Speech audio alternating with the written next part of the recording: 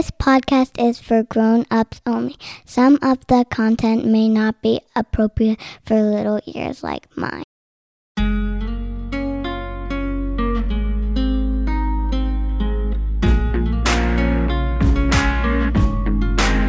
I watched that video multiple times because I knew we were going to talk about this.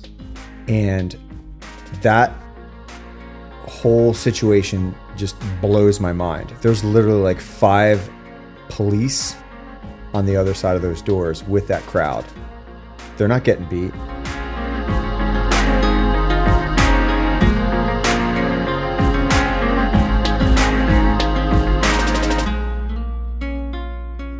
This is Diakonos, A Cop's Calling. I'm Anthony Weaver, and last week you heard part 1 of my current events conversation with Gary Lowe. If you don't know who Gary Lowe is, check out Diakonos, A Cop's Calling episode number 2 to learn more about him. In this particular episode, you will have the pleasure of listening to part 2 of my conversation with Gary about some current events. But man, we're kind of all over the place in this episode. I think you'll really enjoy it. We finish up some thoughts about last week's Cue the Dip incident that involves deputies in Brevard County, Florida, along with the sheriff there, Sheriff Ivey. Then we talk everything from hot peppers, our infamous Nalgene bottle domestic, and the January 6th riot at the U.S. Capitol. I'll close the episode out with a brand new Cue the Dip winner for this episode and some thoughts on doing good works. A very entertaining episode that I think you'll enjoy. And here's the good news. If you are a patron, you will be able to hear a part 3 with Gary Lowe next week. In that part 3, we get into COVID craziness as it relates to law enforcement and also some of the craziness going on in Australia as we speak. If you are not a patron, well, you will not be able to listen to part 3 of my conversation with Gary. If you want to be a patron, go to diakonosacc.podbean.com and look for the Become a Patron button in the top right corner.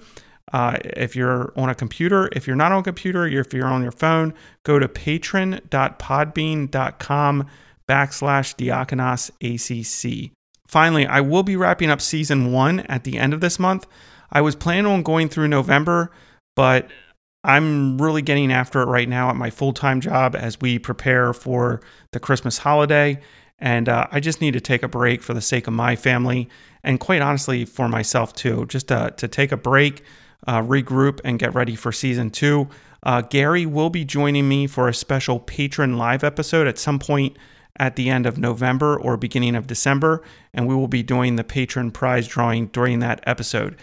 It's going to be an awesome prize. I have an awesome prize planned, which I'll talk about later. And then I'm looking to launch season 2 in January, at some point in January of 2022. So lots of exciting stuff coming up as we close out season 1, especially if you're a patron.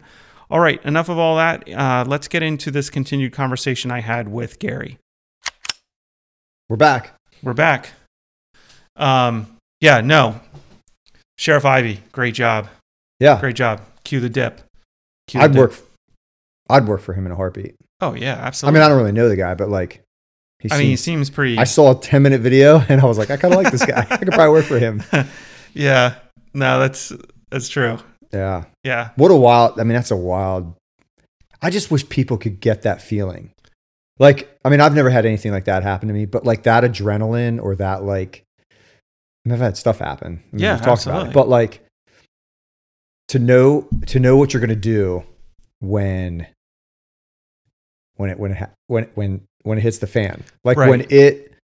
when you go from basically just normal life, maybe a little bit amped, to like you're fighting for your life. Either you die or this person dies, or this person gets away or you catch this person. It's one or the other. Like that feeling is like. But I don't think most people want to feel that. You don't think? No. Dude, no it's such way. a good feeling. I mean, there are people who enjoy adrenaline, but the vast majority of people would have no desire to be in that like one-on-one like competition type thing, like where the stakes are that high. Yeah, you're probably right. I think people are like me and they're not. No. See, that goes back to the recruitment thing where it has to be a calling. And if you start turning it into, we're going to back to recruiting. Here we go again. We're going to dude, this thing really, it got me fired up.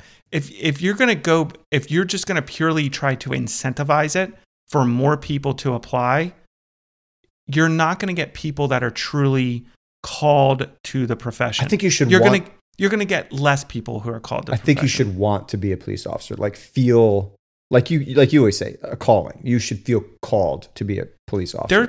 There should be something within you that makes that. It's not just a job. I mean, it is a job. It is a job. That's how we pay bills. But like, it's more than that. I guess that's true of. Maybe it's not. No, I don't think it. I mean, there's job. Like I've had plenty of jobs in my life that weren't callings. I mean, I started working when I was 12 years old. I delivered papers. Yeah. And I held it. I've held a job since I was 12. Mm-hmm. I've worked fast food. I've worked in restaurants. Where'd you work fast food? I worked at McDonald's. I lasted like a month. I worked on a blueberry farm for one day. When I was probably like 15 years old, I rode my bike. Maybe I might have been younger. Why did you only last one day? I think it was 52 cents a quart or something like that. And I literally ate my face off in blueberries. I think I came home with like $1.10. Did you have diarrhea for the next week? No, man, I was a kid, man. I could eat anything. You do whatever you want. I could eat stones or crazy? Rocks. Like my diet, like I can eat something for dinner, it will wreck me. What? Yeah, the next day it'll wreck me. Oh, like if you eat something terrible. Yeah, like I remember being a kid. Oh, and you just 20s, eat anything. You could eat rocks and dirt and trees and. Dude, if I wanted to eat ice cream at midnight, slept like a baby, felt great. Didn't even think about it. Dude, I cannot. Here we are. We're saying bro and dude a lot now. It's amazing now at my age, and I'm not that old, but right. At our age now, how much food can affect how I feel the next day, or even within an hour. Yeah. Do you like hot sauce? So here's the thing with hot stuff. I like some hot stuff. I like some heat, but I don't. I like to enjoy my food. You don't want it to burn your mouth or like. Yeah. So like we sell this jerky at the store. I've had the habanero. Yeah.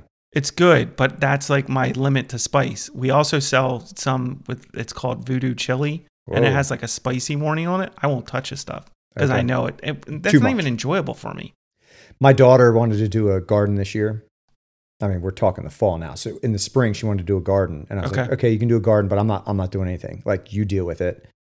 She's like, I want to do this and this and this. Perfect. I said, look, this is all I want you to do. Is this your older daughter? Yeah. Of course.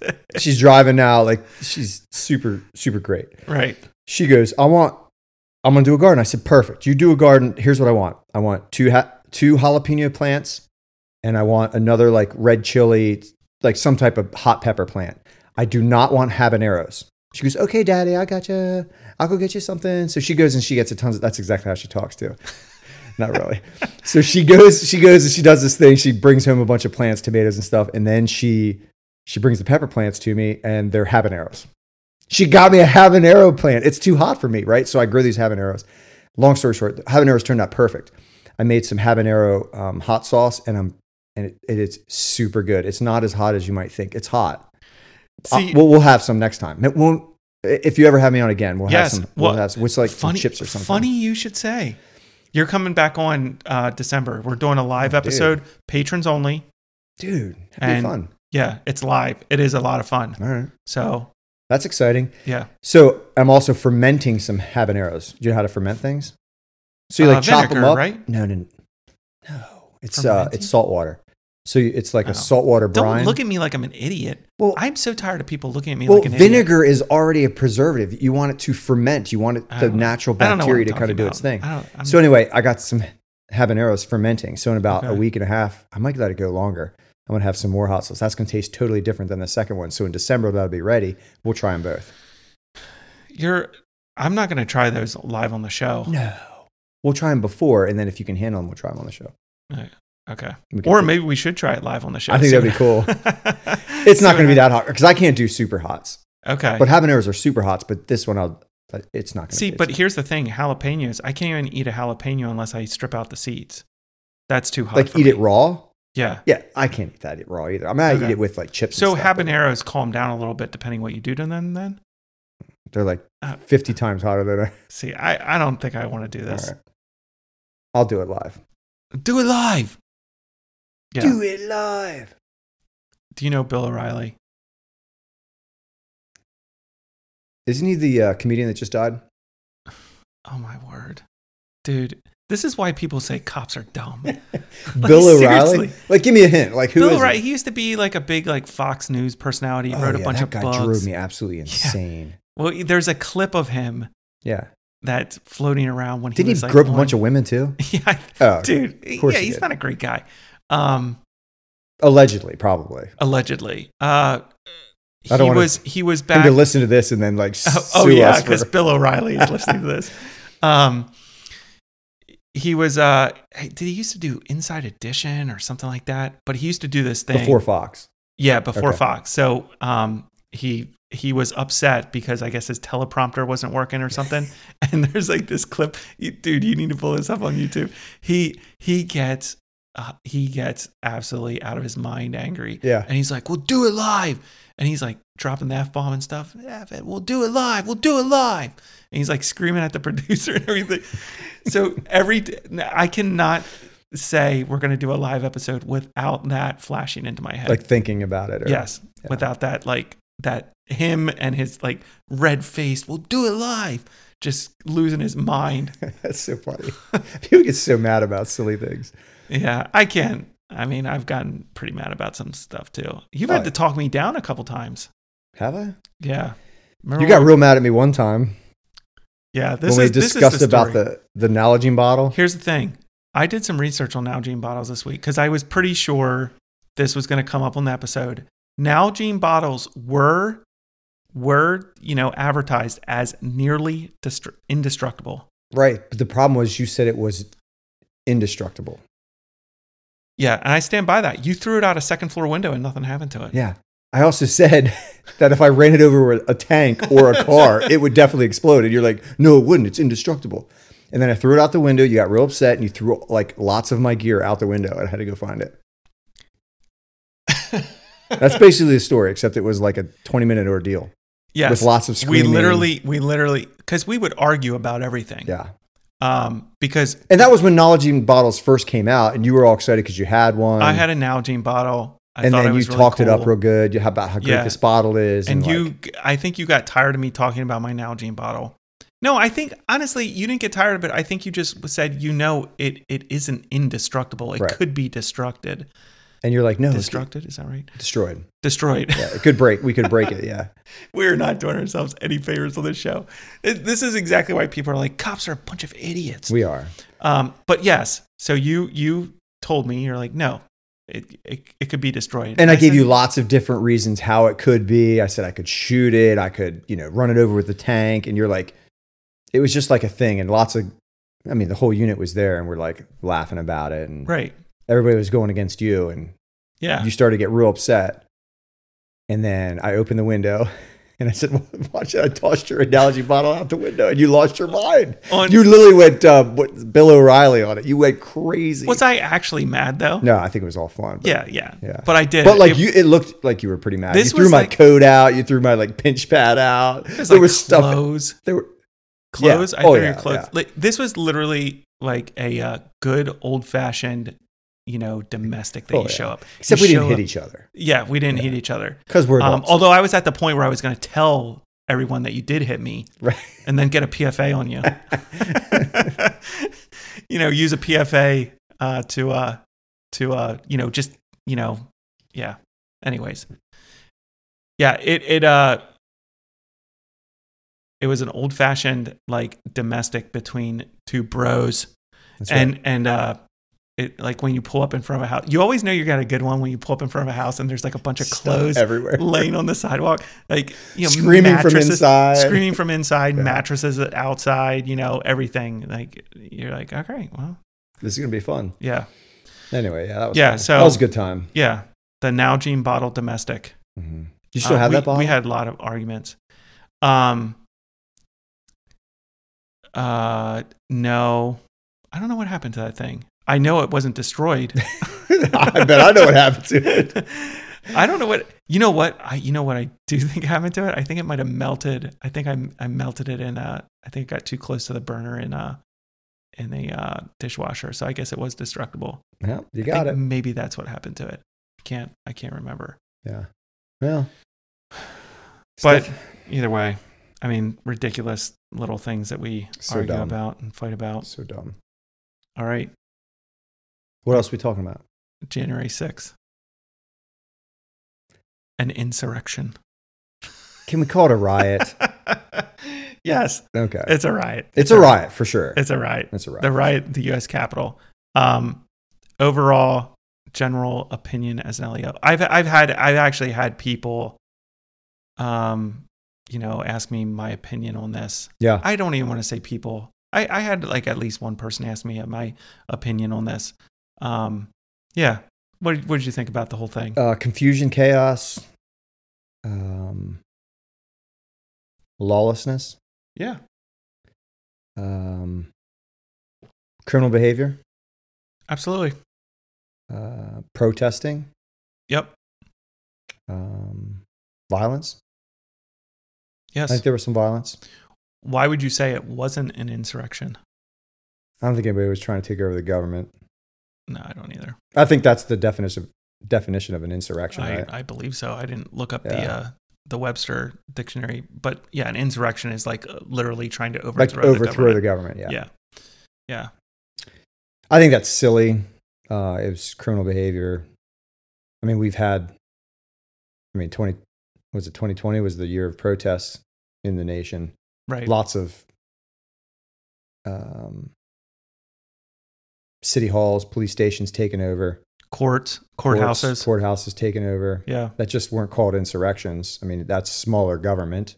Right. I think what happened in the Capitol building is a disgrace. It's embarrassing to be in a country where people feel like they can destroy property that's publicly, it's quote owned by the people, right. Which isn't actually true, but like we want to believe that. I want to believe that. Right. I want to believe that the people's house is the people's house. I'm not naive. It should is based on elections. Like we have a process in this country. Yeah. So that's the people's house. Yes, based on elections. I hated seeing that. People hanging. It made from, me sick. People hanging from stuff. I was like, we're better than people this. holding American flags and acting. I mean, it looked like a third world country. Yeah, is what it looked like to me. Yeah, except with like cooler buildings. Yeah, or buildings that I've been to. So yeah. So overall, and I think I said this on one of my episodes. They broke the law. And those people that were identified. Lots of people broke the law. And so I say confusion this way because I've also seen lots of videos where Capitol Police or police officers are welcoming them in. And some of them were punished. Some of them have been punished for that. Yeah. I have so many questions about this thing and I'm so ignorant about all that happened. I don't know that we're ever going to know. I mean, I don't think we're ever going to know because history is always written by the winner, right? Right. So to see police officers letting people in, and then other times police aren't, and they're getting beat, and that's terrible. It's hard to watch. Yeah, So that's why I say confusion also, because those people that were let in, why are they being charged? Like the police literally opened doors for them. Like I watched them open doors and just let people in, let them walk in. And then if those people get charged federally, that's wild to me. I mean, if they go in there and break stuff, okay, but they think they're allowed in. And obviously there was different sides that were breached and some windows were broken and gotten in that way. So there's all kinds of confusion and stuff. Yeah. I think, it's interesting. Like you said, I don't know that we'll ever know the full truth of it and obviously it's been so politicized. Yeah. I think from our perspective as law enforcement officers, we would agree that, it was against the law. The people who are arrested, that did do crimes should be arrested, should be charged.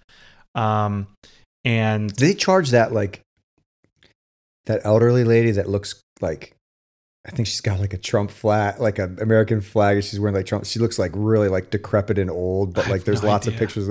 She's like one of those that's pictured with the guy with like the wild head. Oh, the wild headdress thing. Yeah. Walking around the podium. Like she's one of those, but she like looked like, right. I mean, she just didn't quite look all there. Yeah. That's probably not the right way to say it. Like, she didn't look like a criminal. Right. One of those people. Like, she just didn't look like someone who was a thug. Well, I out think to be like she was just there, like having a good time with everybody else. She probably didn't even know what was going on. Like, I wonder if she got charged. Like, that'd be terrible. There were definitely people in that group that were straight up thug criminals that were there set on doing criminal activity. Yeah. I think I have some questions about that too, but yeah, I do think that there are.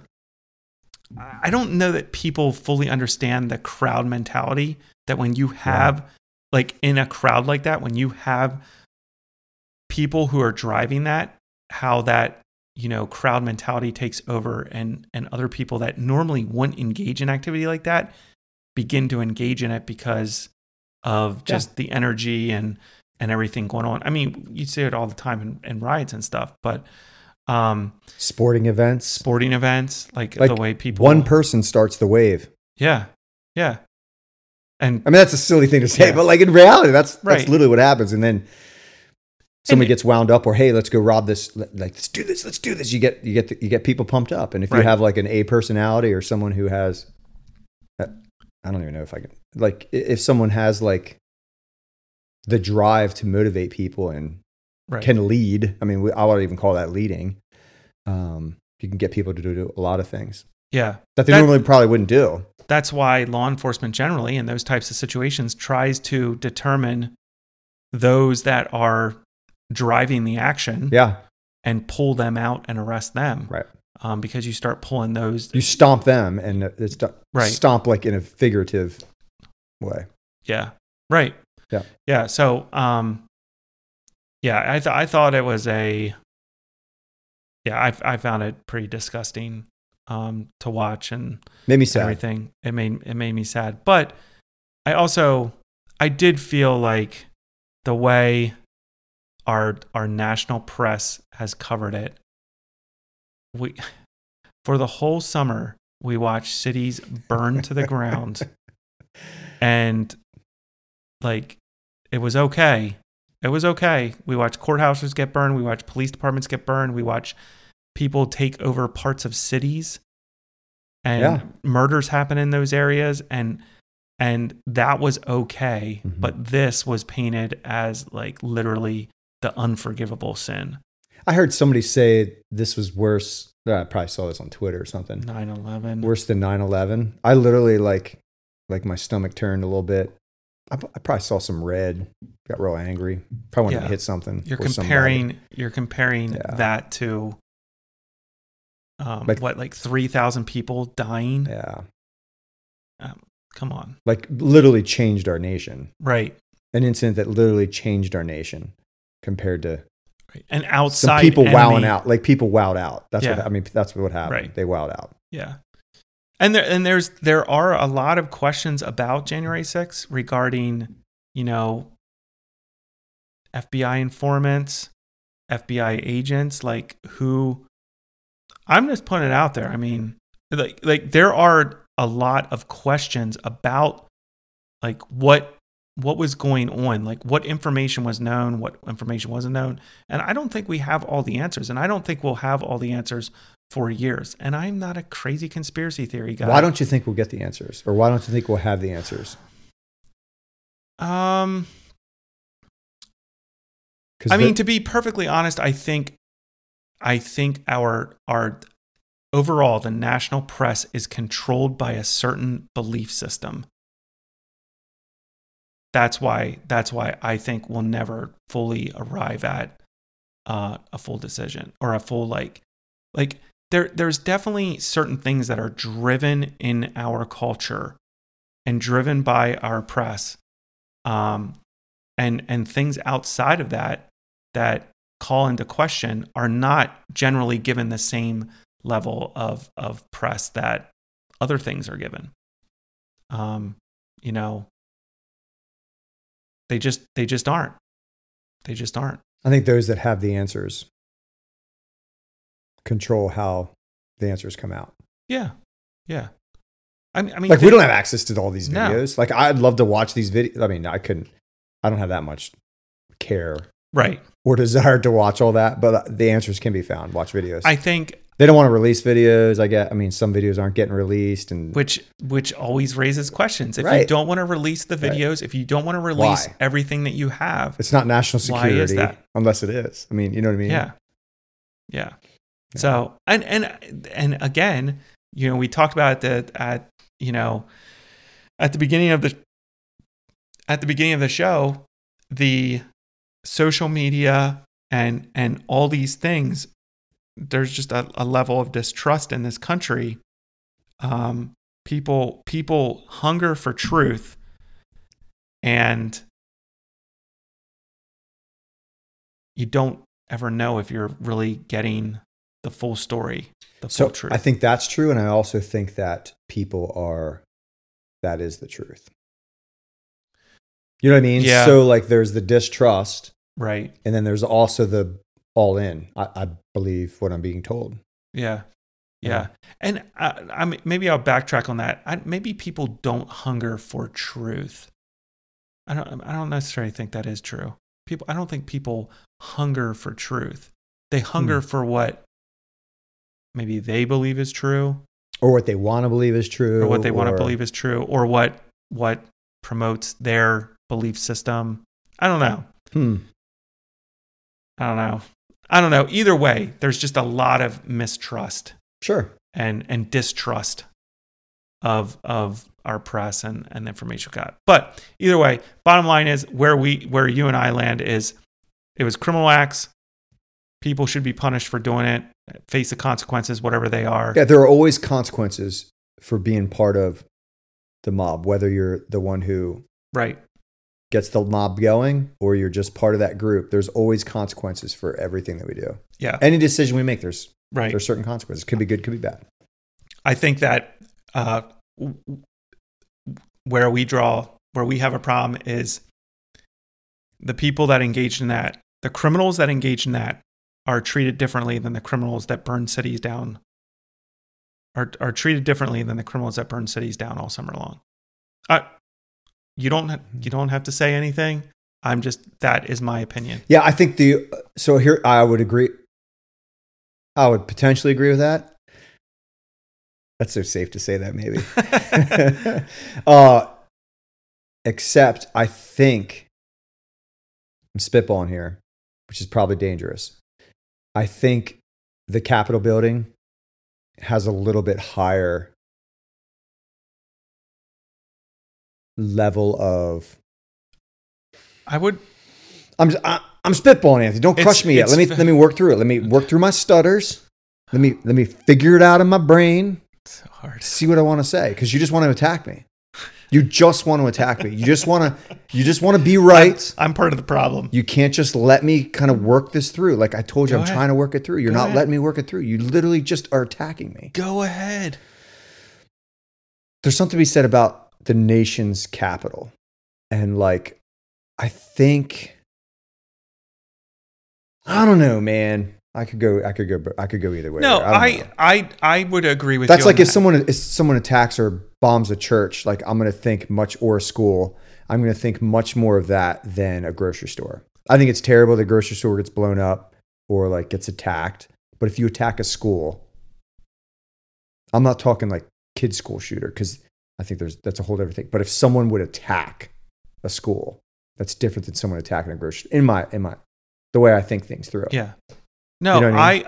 I would agree. So the consequences of those actions, I would say this: the consequences of those actions should maybe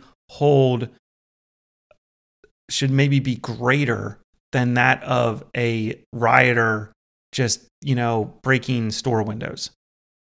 Yeah, that's what I'm saying. Yeah. So consequences. Do we agree with that? No? I would agree. Consequences should maybe be different. Like you're talking about a federal offense. I'm talking consequences. I'm not talking like right or wrong. I'm saying like you're taking over the weight right of something is heavier Depending on what it is, right? Correct. Yeah. What I'm saying is that the consequence for a rioter breaking a window and looting a store, yes, obviously someone who is breaking a window and gaining access to the Capitol, their consequences should maybe be greater than the person breaking a window in a store and looting a store. But you can't say, we're going to deal with this over here, but this over here we're just going to wink at and not care about. That's my perception of it. Yeah. Like we need to all resources, all hands on deck to deal with this, but we can let cities burn to the ground.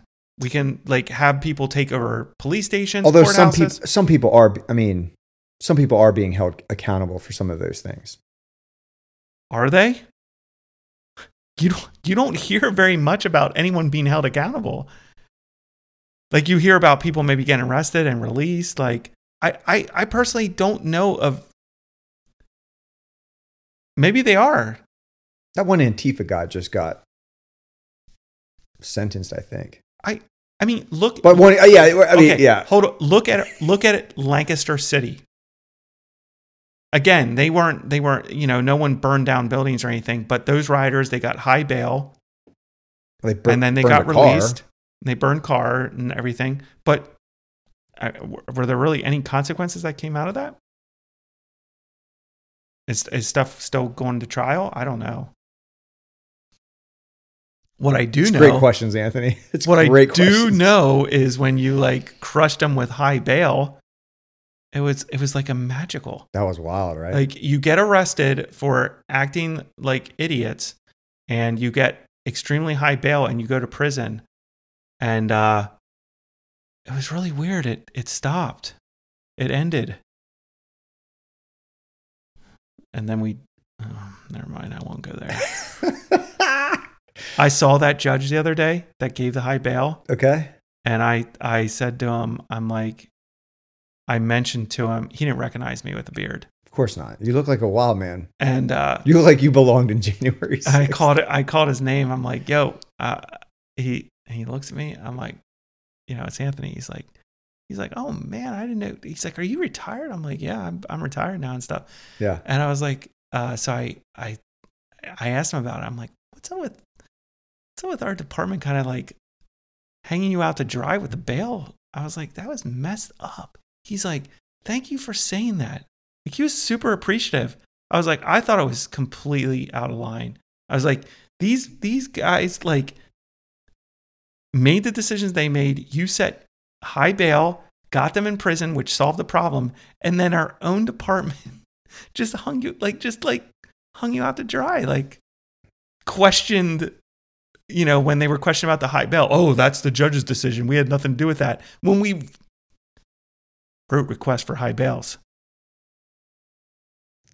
I don't know if I can say that on that. We did. The department wrote requests for high bails on these guys. The judge obliged, and then we were like, oh, the judge makes that decision. That's crap. I felt bad for that. I'm judge. super happy to be working for my department. You're not saying it. I'm saying it. And you're not here representing your department. You're here representing Gary. It's true. All right. Am I going to need to cut that out? No, I don't care. Whatever. So anyways, January 6th, what we were going to really talk about was the officer-involved shooting by Capitol PD Lieutenant Michael Byrd. He was cleared by the DOJ and FBI. He had an interview on NBC. Did you watch the whole interview? I did. Did you really? I did. The full 38 minutes? Yeah. Okay. What stuck out to you about that interview? Well, maybe we should start with, do you think the shooting? Yeah, let's start with that. Do you think the shooting was justified or not justified? I don't even know how to answer that. What do you mean you don't know how to answer it? I don't like it. I don't like the shooting. Okay. All right. I don't like it. Why not? He even says in his interview that he didn't see her hands. He didn't know if it was male or female. He didn't see what was in the backpack. He didn't know what she was going to do. That doesn't sound like something that you can shoot somebody. Okay. I mean, listen, that scenario is crazy, and he's trying. I don't know. I don't shooting an unarmed person. The problem is here's my main issue with this. Yeah, they weren't ready. Oh no, they got no foggers. They weren't ready. They had nothing. They had no. I mean, I guess some of the guys on the outside probably did.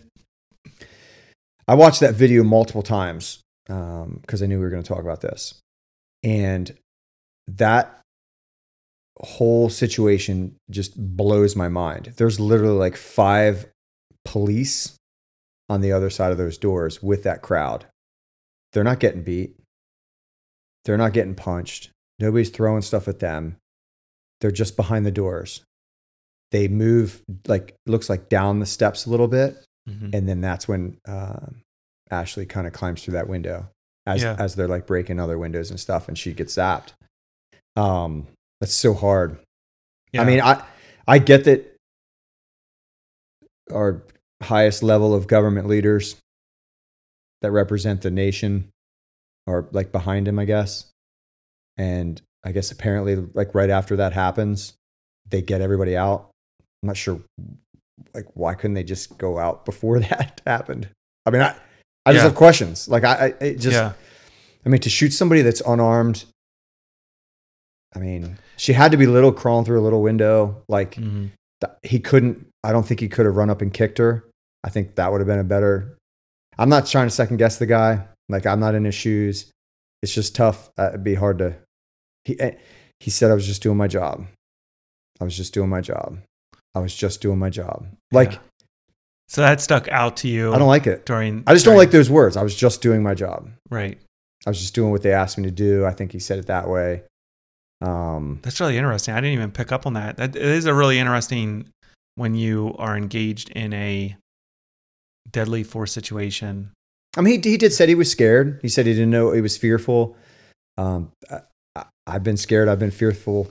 Right. And when I got into a shooting, I wasn't like, I don't know, man.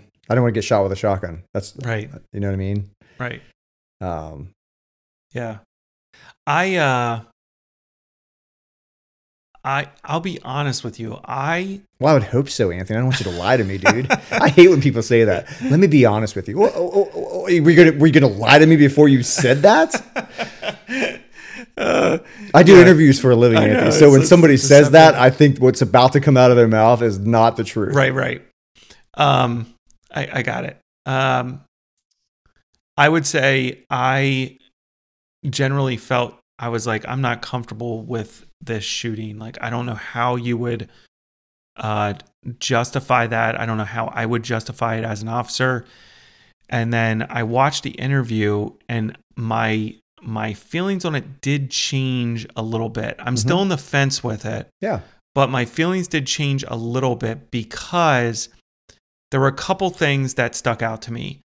The fact that he is tasked with protecting a group of people in the chambers. I think you ask a very valid question. If you were able to get them out and escape after the shooting, right after it is how he describes it. Right. Yeah. Why weren't you able to do that before the crowd even got there? Because you're hearing everything going on the radio. So did you just believe that it was just better to, which it's very possible he thought it was better hold in place, like, buckle down there. I thought it was interesting. Like, he's talking about how last line of defense, like, at that moment, if they get through those doors, then they are in the House of Representatives chambers with all these people he's tasked with protecting. And on the radio, he's hearing about officers getting injured. He's hearing about shots fired. Right. Now, that turned out not to be true. There was no shots fired. But he's hearing that, some criminals in this crowd had fired shots through a door or something like that. So he's hearing all these things, and he's seeing this person with a backpack trying to get through. So again, just trying to put myself in his frame of mind, because that is the way these things are decided. It's a reasonable officer on the scene. It's not afterwards. They don't look back. They're looking at a reasonable officer on the scene in that moment. In that moment, yep. Knowing what they knew. I'm like, I can maybe see why he felt that was something he needed to do. Like after I got done with the interview, I was kind of surprised because going into the interview, I was like, I don't think this is a justified shooting. I really don't. I haven't for months thought it was a justified shooting.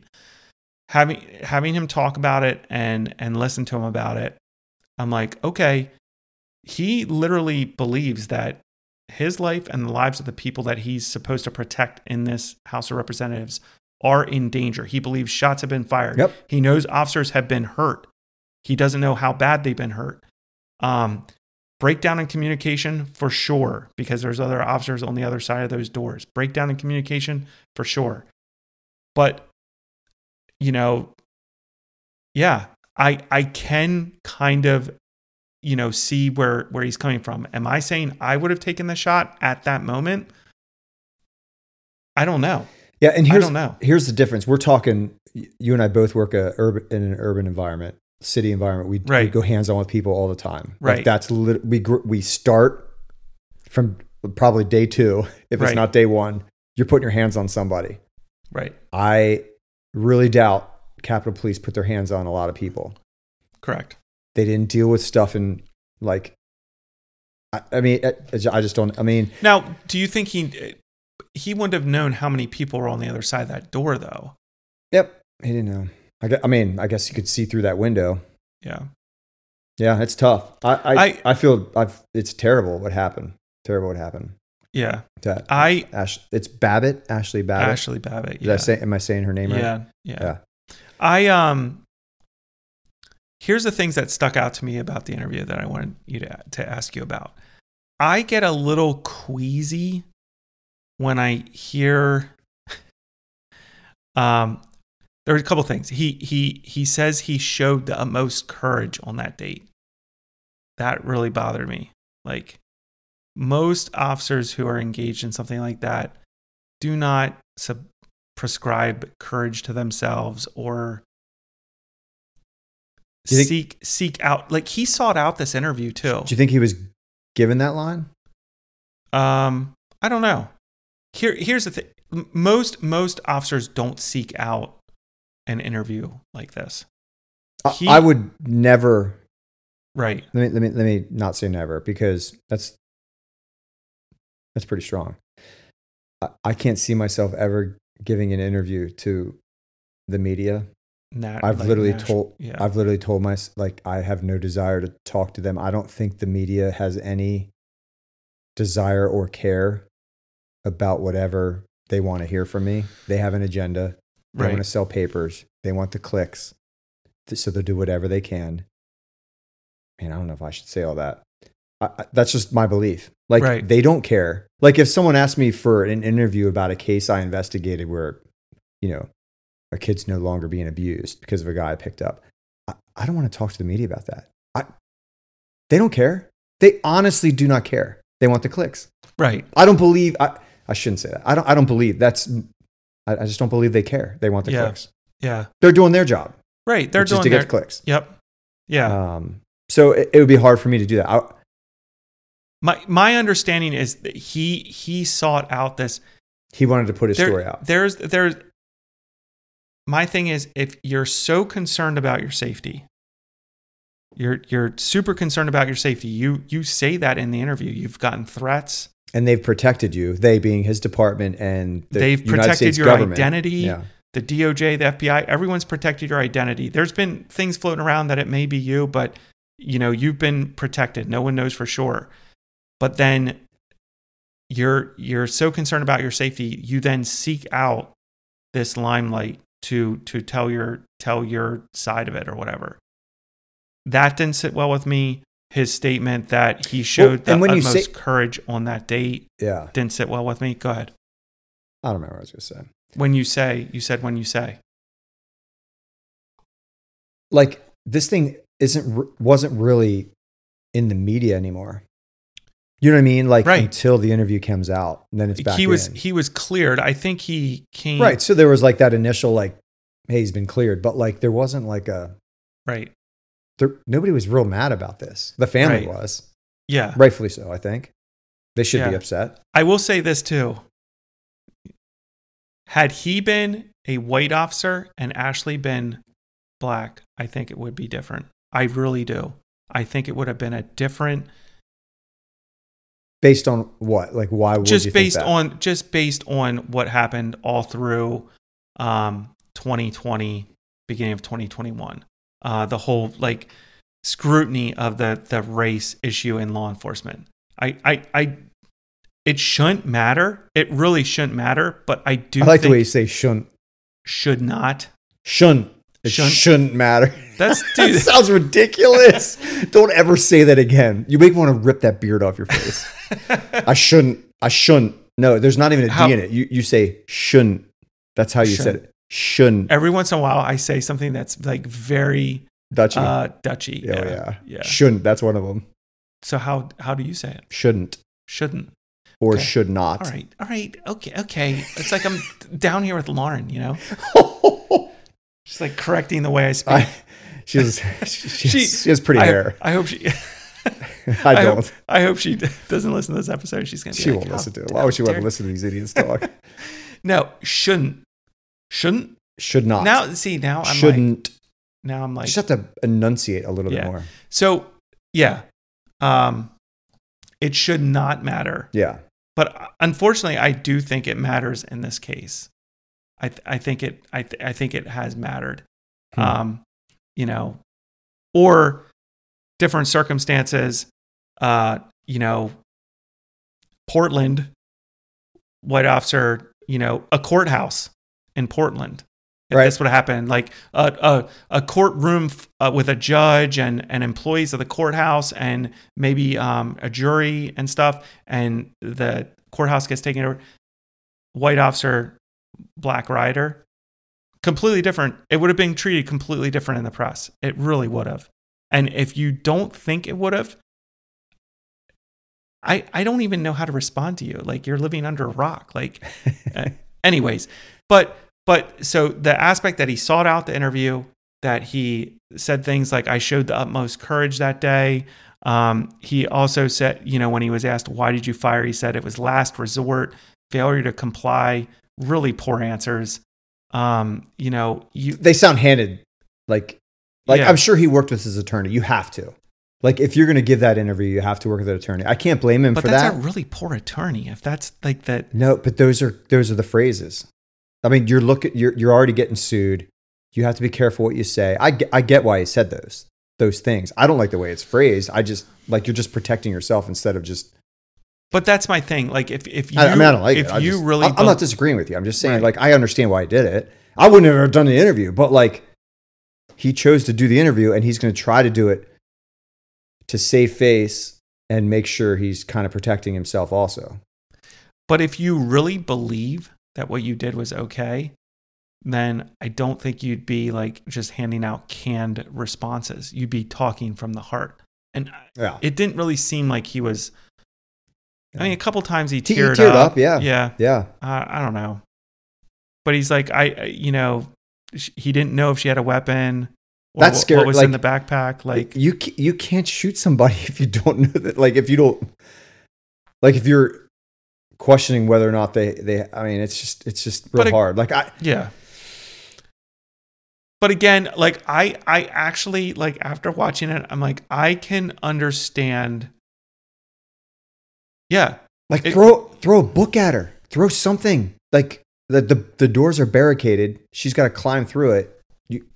But if she climbs through, other people can climb through. I know he doesn't have tools. He doesn't have the spray. He doesn't have like any tool. He doesn't have like an asp or baton or anything. I mean, it doesn't look like it. Looks like he only has a pistol.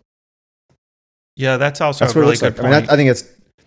But again, they've had joint sessions of Congress for years, and he's worked lots of them. They've never had any issues, never had any problems like this, obviously. And then this happens. You have your service pistol. That's all you have. Like, yeah, they don't have like a war room where they could run in and grab Yeah. M4s and riot stuff. They weren't ready for it. Right. Which is sad because there was reports that there might be something happening. I mean, right. Yeah. I don't know. I mean, there's talk that extra security was asked for and it was denied. But who knows what you can believe? Yeah. Yeah. You can't prep enough. I think, and they weren't prepped. They weren't ready. But I think in that moment, what he did, listening to his interview. Yeah. And I'll read a couple paragraphs here from the attorney, the United States Attorney's Office in DC about their findings. I do think it's the right. I personally think it was the right decision not to charge him. I think because of the job, because of a reasonable officer on the scene. I agree with you. I think you have to. I think I agree with you. Yeah. I think the Capitol Police is open for suit and all kinds of stuff. Oh, I'm sure Babbitt's family will sue them. And I hope they get money. I think they deserve it. She got caught up in the moment. But again, we talked about this. There are consequences for your actions. This one happened to be deadly. I wish it wasn't. I don't think it should have been. I think something else could have happened, but there's consequences for actions. Yeah. The U.S. Attorney, USAA, United States of America Attorney in D.C. said the focus of the criminal investigation was to determine whether federal prosecutors could prove that the officer violated any federal laws, concentrating on the possible application of 18 U.S.C. 242, a federal criminal civil rights statute. In order to establish a violation of this statute, prosecutors must prove beyond a reasonable doubt that the officer acted willfully to deprive Mrs. Babbitt of a right protected by the Constitution or other law. Here, the Fourth Amendment right not to be subjected to an unreasonable seizure. Prosecutors would have to prove not only that the officer used force that was constitutionally unreasonable, but that the officer did so willfully, which the Supreme Court has interpreted to mean that the officer acted with bad purpose to disregard the law. As this requirement has been interpreted by the courts, evidence that an officer acted out of fear, mistake, panic, misperception, negligence, or even poor judgment cannot establish the high level of intent required under Section 242. The investigation revealed no evidence to establish beyond a reasonable doubt that the officer willfully committed a violation of 18 U.S.C. 242. Specifically, the investigation revealed no evidence to establish that at the time the officer fired a single shot at Mrs. Babbitt, the officer did not reasonably believe that it was necessary to do so in self-defense or in defense of members of Congress and others evacuating the House chamber. Acknowledging the tragic loss of life and offering condolences to Mrs. Babbitt's family, the U.S. Attorney's Office and the U.S. Department of Justice have therefore closed investigation into this matter. Ultimately, I think that was the right decision, and I think that level of deference to officers who are involved in these types of things need to be given.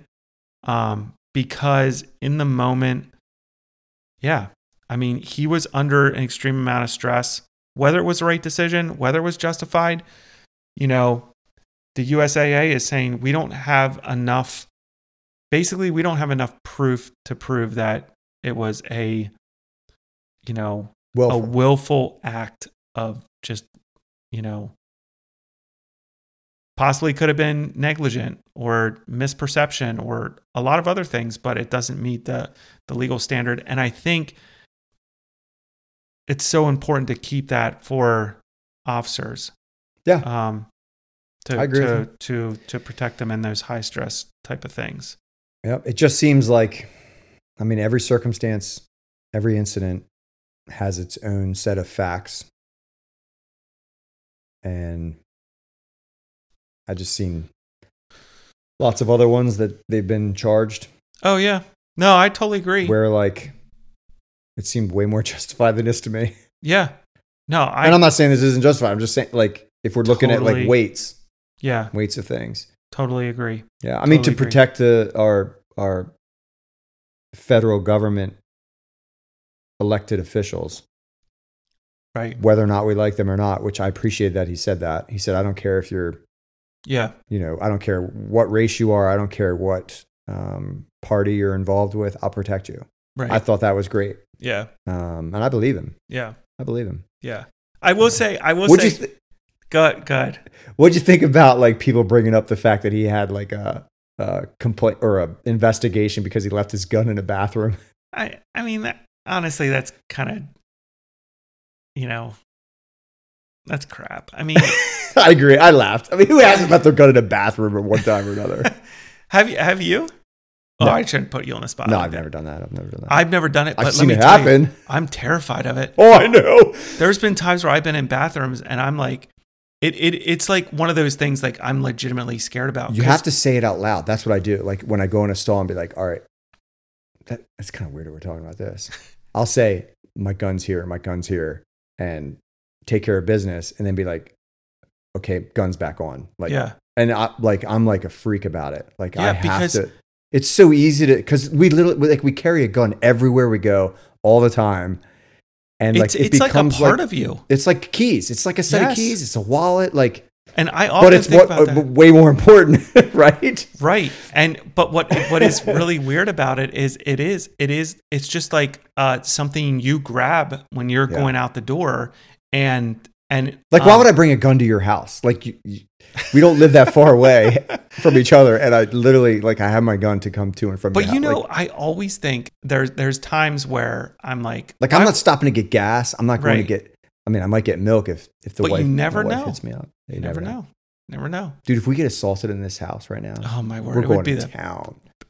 my gun's upstairs though. That's a problem. Oh, I'm going to fight you for my own. We'll get in a fight. I'll protect your house. We'll die fighting each other I for the gun. Whoever the intruder, the burglar is, would be like, "What are these idiots doing?" No, it's so true because you get so used to it. And honestly, like there are times where I'm like, I'm way too comfortable with the gun. Like the way I handle it, like I'm setting it here, I'm throwing it there, like and but yeah, you're like that. Like when I heard that, I'm like, thank God I've never done that because it's been close before where I've I've had I remember someone walking around with a gun, and being like, "Hey, I found this in the bathroom." Oh man, that's funny. Yeah. No, I was like, that's stupid. It's fluff. It's like trying to get. What they do. We're so easily manipulated as humans. Like Right. people are easily. I'm easily manipulated. Right. Just like you are. Just like anybody else is. We're so easily manipulated, and just little snippets like that is just to manipulate you. Yeah. Like it means nothing. Right. About what happened on January 6th. Right. Zero. It means zero things. Right. Zero things. Because whoever wrote that article didn't say all of the commendations that he had throughout his 45 years of service, whatever it was. And maybe he didn't have any. I don't know. He was a lieutenant or is a lieutenant, I'm sure.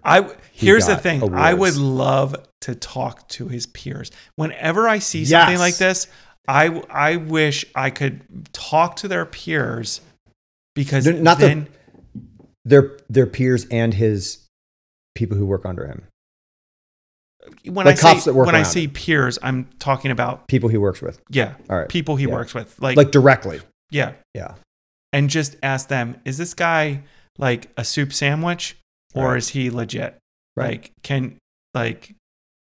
That's where you get the real answers. I think literally you just, I think I would be comfortable asking them, was this a good shooting? Like, yeah. And I think they would be able to answer just like that. Yes. Yeah. Yeah. And I'm so easily manipulated just like everybody else. I'd be like, okay, I believe you. Probably not, but here's the thing. Like if you the people that work with him know all the inner workings, know they know stuff that we don't know. Yeah. I mean, there's not a lot you can see with the way that he's holding his pistol. There's not like great angles, but I don't like it. The little bit that I saw, I didn't like. Did you see the photo? He looks scared. Did you see the photo of him? Which maybe is good for it being a justified shooting. But listen, wouldn't you be like scared? Like you are the officer in charge in the House of Representatives with representatives with you. You are in command and you are tasked with protecting that group of people. Yeah. And if they get through the door, you've already heard over the radio, shots have been fired. You already know officers have been injured. Yeah. And I guess you don't know those 3 guys on the other side. You don't know the other officers on the other side. Like, I do think the DOJ and the FBI made the right decision in not charging him. I think I agree with you. But there is a photo of him in the chambers before he's up at the window of him holding his gun. And it appears in the photo that he is pointing the gun at unintentionally, like it's out of its holster and it's pointed in the direction of friendlies. And it also looks like his finger is on the trigger. But it's hard to tell. And in reality, that would not surprise me. It would not surprise me.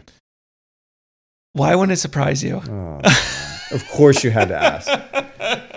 Again, like... Because it's a lieutenant. Well, that and like, I think Capitol Police, like if he worked that type of security, I think that the amount of times that you draw your gun, right, it's probably very rarely. You and I drew our guns lots and lots. We handled lots of we did lots and lots of work with like gun work. Like I'm comfortable drawing my gun. I'm not scared to draw it. My finger's not on the trigger. Like I can hold it in a safe place, like even under stress. Yeah. Like I've done it. Yeah. You know?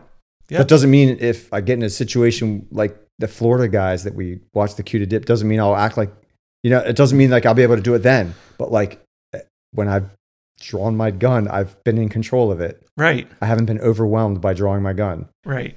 Yeah. So I don't know. It just wouldn't surprise me. Yeah.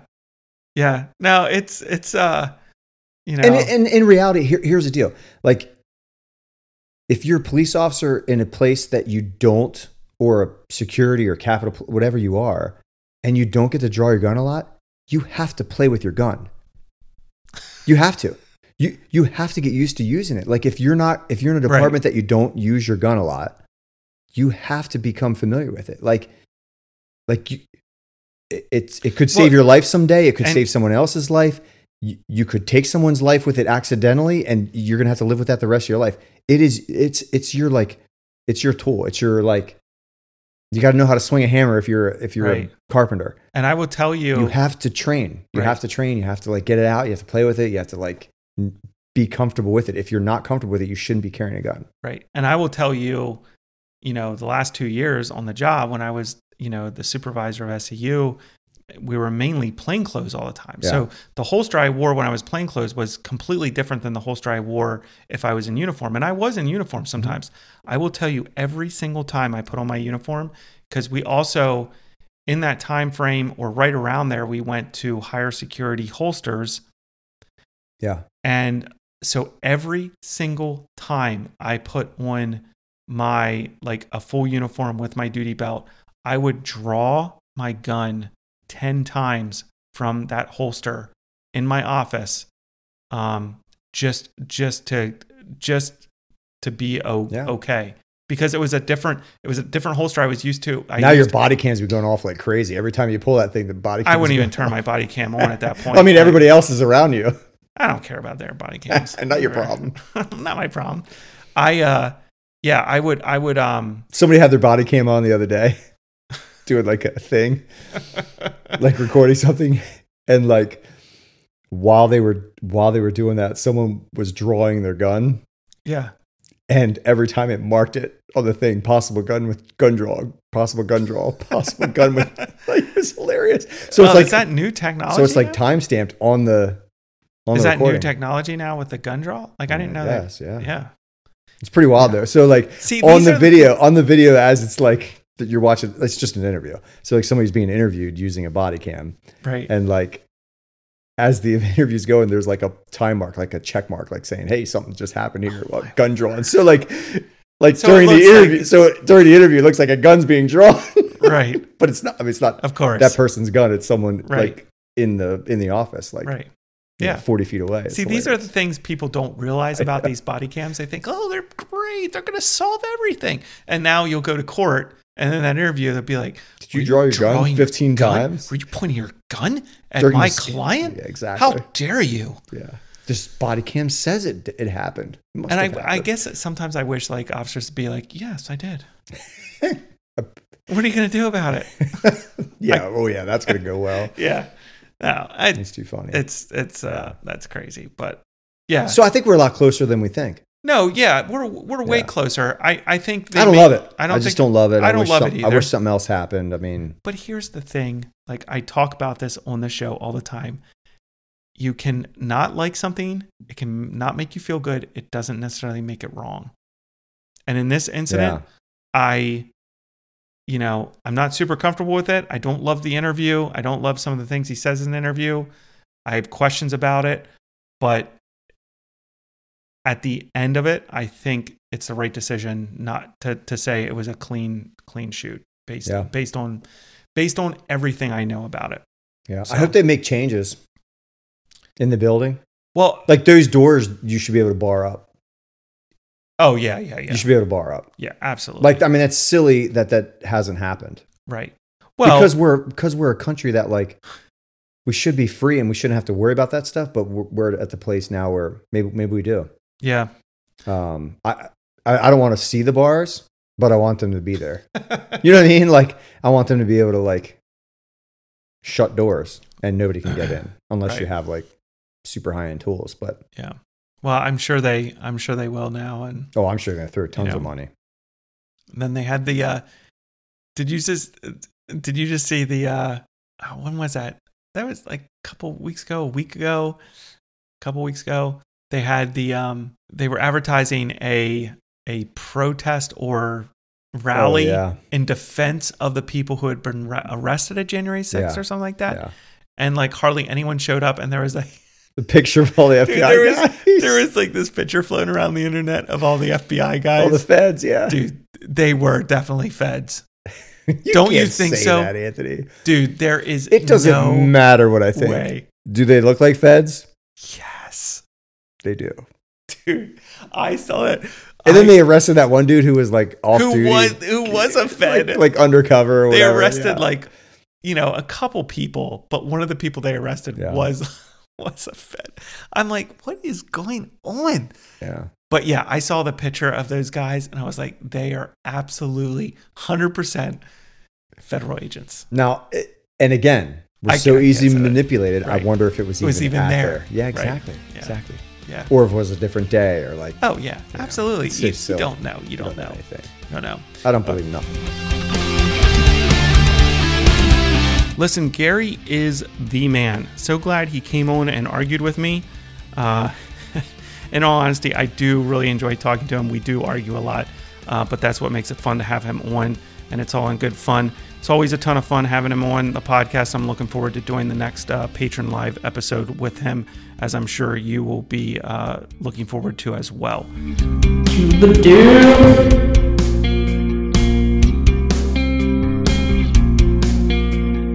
This week's Cue the Dip winner is Atlanta PD officer Sharia Thomas for her act of kindness that she was caught doing back in April, but just recently came to light. Listen, a lot of my Cue the Dip winners have been officers who have done heroic and brave acts under extreme circumstances, and many times those are the officers I will continue to highlight. But a Cue the Dip moment doesn't have to involve righteous violence or bravery. Sometimes it's just the act of kindness by an officer that really just goes above and beyond. Here's a clip from CBS 46 out of Atlanta about this Cue the Dip act by Atlanta officer Sharia Thomas. An Atlanta police officer is speaking out, explaining what motivated her viral act of kindness. Have you seen this? This is great. The video shows APD officer Sharia Thomas giving a pair of tennis shoes to a man in need. She says she actually bought the shoes for a different man after noticing that his shoes were tattered, but when she got back from the store, he was gone. The next day, though, Officer Thomas says she came across the man seen in the video here, barefoot. She gave him the shoes instead. She said that she had no idea anybody was watching. Honestly, like, I'm a sneakerhead. I love sneakers, so from time to time, I just put shoes in my trunk to give to people that I may see that may need them. It's never a time that I don't think about others due to the fact I haven't always been able to give. So now that I'm able to, I just like to help. The sensitive side of police officers, they're not only courageous. Officer Thomas says that she never expected the video to go viral. She says she knows several officers she works with who do the same thing every day. And she hopes that people recognize that police officers are here to help. Humanizing the badge. I got teared up on that one. Kudos to Officer Sharia Thomas for winning the Kicking Up the Dust in Pursuit segment this week. I thought it was cool that she has a giving heart. That she expressed she wasn't always able to give to others, but now that she has that ability, she wants to, and she purposely looks for those moments to do just that. I also don't think we should be surprised at her emotion. I think officers are so burdened by the job, what they see, what they do, that when anyone praises them or shows them kindness, it means much to them. I don't know why the interview made her cry or how long she's been an officer, but I suspect she's seen and experienced a lot working for Atlanta PD, and most of her shifts are probably filled with abject hatred towards her. When someone is nice to you, it means something. When someone recognizes you for something good instead of just trying to figure out how to bury you, it means something, and I suspect that those sentiments played into her emotion during that interview. So you may question, why did I pick this particular act of kindness to highlight in the Q to Dip? Well, for me, it hinges on two verses that speak to this idea of doing good works as a Christian. Matthew 5:16, your light must shine before people in such a way that they may see your good works and glorify your Father who is in heaven. So as a Christian, I believe our good works should be done as a way to ultimately glorify God and not glorify ourselves. And then Matthew 6:1-4 kind of touches on this a little more. Take care not to practice your righteousness or your goodness. That's what righteousness means. But take care not to practice your righteousness in the sight of people, to be noticed by them. Otherwise, you have no reward with your Father who is in heaven. So when you give to the poor, do not sound a trumpet before you, as the hypocrites do in the synagogues and on the streets, so that they will be praised by people. Truly, I say to you, they have their reward in full. But when you give to the poor, do not let your left hand know what your right hand is doing, so that your charitable giving will be in secret, and your Father who sees what is done in secret will reward you. This idea that whenever possible, we should do good works. We should practice righteousness and goodness to other people in private as a way to glorify God and point people to God, and also as a way to store up rewards in heaven and not on this earth through the accolades of other people. The website Police One has a monthly feature called The Upbeat, where they highlight extraordinary acts like this by officers each month.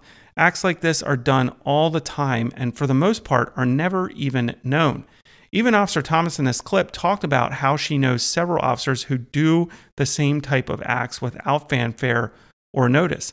So I wanted to highlight a cue the dip moment that happens all the time but is rarely recognized.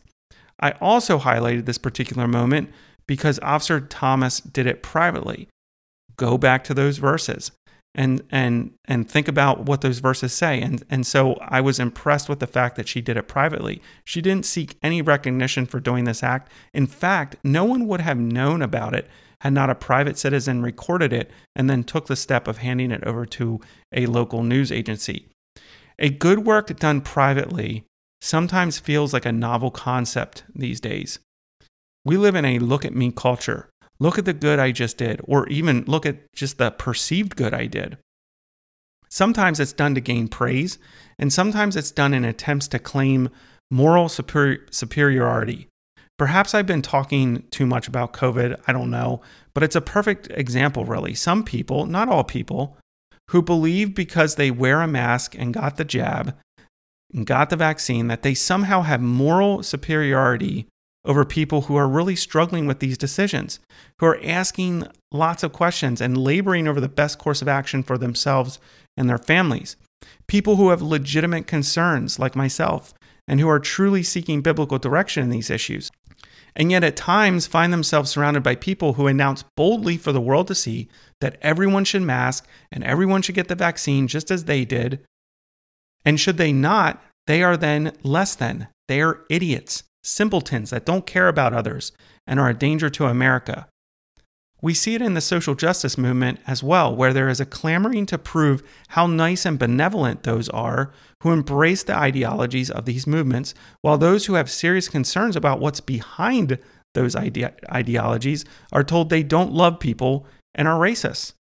We see our culture claim moral superiority and quote-unquote good works as they absolutely and unequivocally deny how God made people to be either male and female in his image. And for those who push back with truth against this foolishness, they're quickly labeled as bigots and hateful. And the same goes with some police departments, clamoring and begging us to look at all the good things they are doing. Hey, look over here, we just did this. Hey, look at this photo of us supporting this. Hey, check this out. Police departments claiming so-called good works left and right, and meanwhile, in some of these places, the crime rate is absolutely skyrocketing. The best officers I worked with, the very best, and I worked with some very, very good officers, had a simple mission. They held to a simplistic way of life. Their mission was to make life absolutely miserable for those doing crime. These officers were absolutely able and willing to engage in a level of righteous violence that most people don't even think about. And yet I would witness them interact with people in the most respectful and kind ways every single shift. These same great officers never sought accolades and didn't do all the fuzzy, cuddly community events unless absolutely ordered to. However, they would receive praise and thanks quietly. A special breed that wants the limelight to come from the bad guys. They want to be known by name by those who commit crime. They want to be part of units that are talked about on prison calls and whom cause criminals to change tactics and look over their shoulders. And then they receive the highest praise a police officer can receive, so special to those who do the job well. That whispered, or even sometimes not even whispered, just mouthed thank you after you take the door off a drug house and haul out the cursing dealers and confiscate their guns and drugs. The email or note from a resident thanking them for helping making a block better. The relationship with good people in a bad block who call you every week because they like you and they like what you're doing. The rare, tearful thanks and apology from someone they arrested. No photos, no posts, no fanfare. Just officers doing their job day in and day out, salted with good works, done without notice. And yet these are the type of officers that are oftentimes being vilified because they are doing the actual work of law enforcement, the work that makes people uncomfortable, that people don't understand, and that won't get you 100 heart emojis on a department social media post. And yet, that's just the way they like it. Sure, they want to be recognized by those leaders they respect. They enjoy the thanks from people that actually live in the community and can testify to the difference that the police actions brought in their block. But they understand kindness and good works in a different way than our culture does. It's not about them. It's about service. So the question for you and for me is, are we doing good works? I mean, really good works. Not just look at me works, but good works. And if we are, who are we doing them for? It's an important question to ask ourselves. In addition, and more importantly to your soul, is if you are not a child of God, then your good works go no further and gain nothing more than some accolades here on this earth. That's what those passages in Matthew were talking about. They have obtained all they can for you. But if you know your Father in heaven, then you know that your good works should be done in a private manner, if at all possible, and to bring God glory and not to seek the glory from men. Go ahead and keep your moral superiority. Go ahead and speak your empty platitudes and talk about your empty virtuous ways. I pray that my good works would do nothing but glorify my God and point others to Him. If you don't know God the Father and His Son Jesus, would you confess and believe right now? And then out of that belief, kick up the dust in pursuit of good works to the glory of God.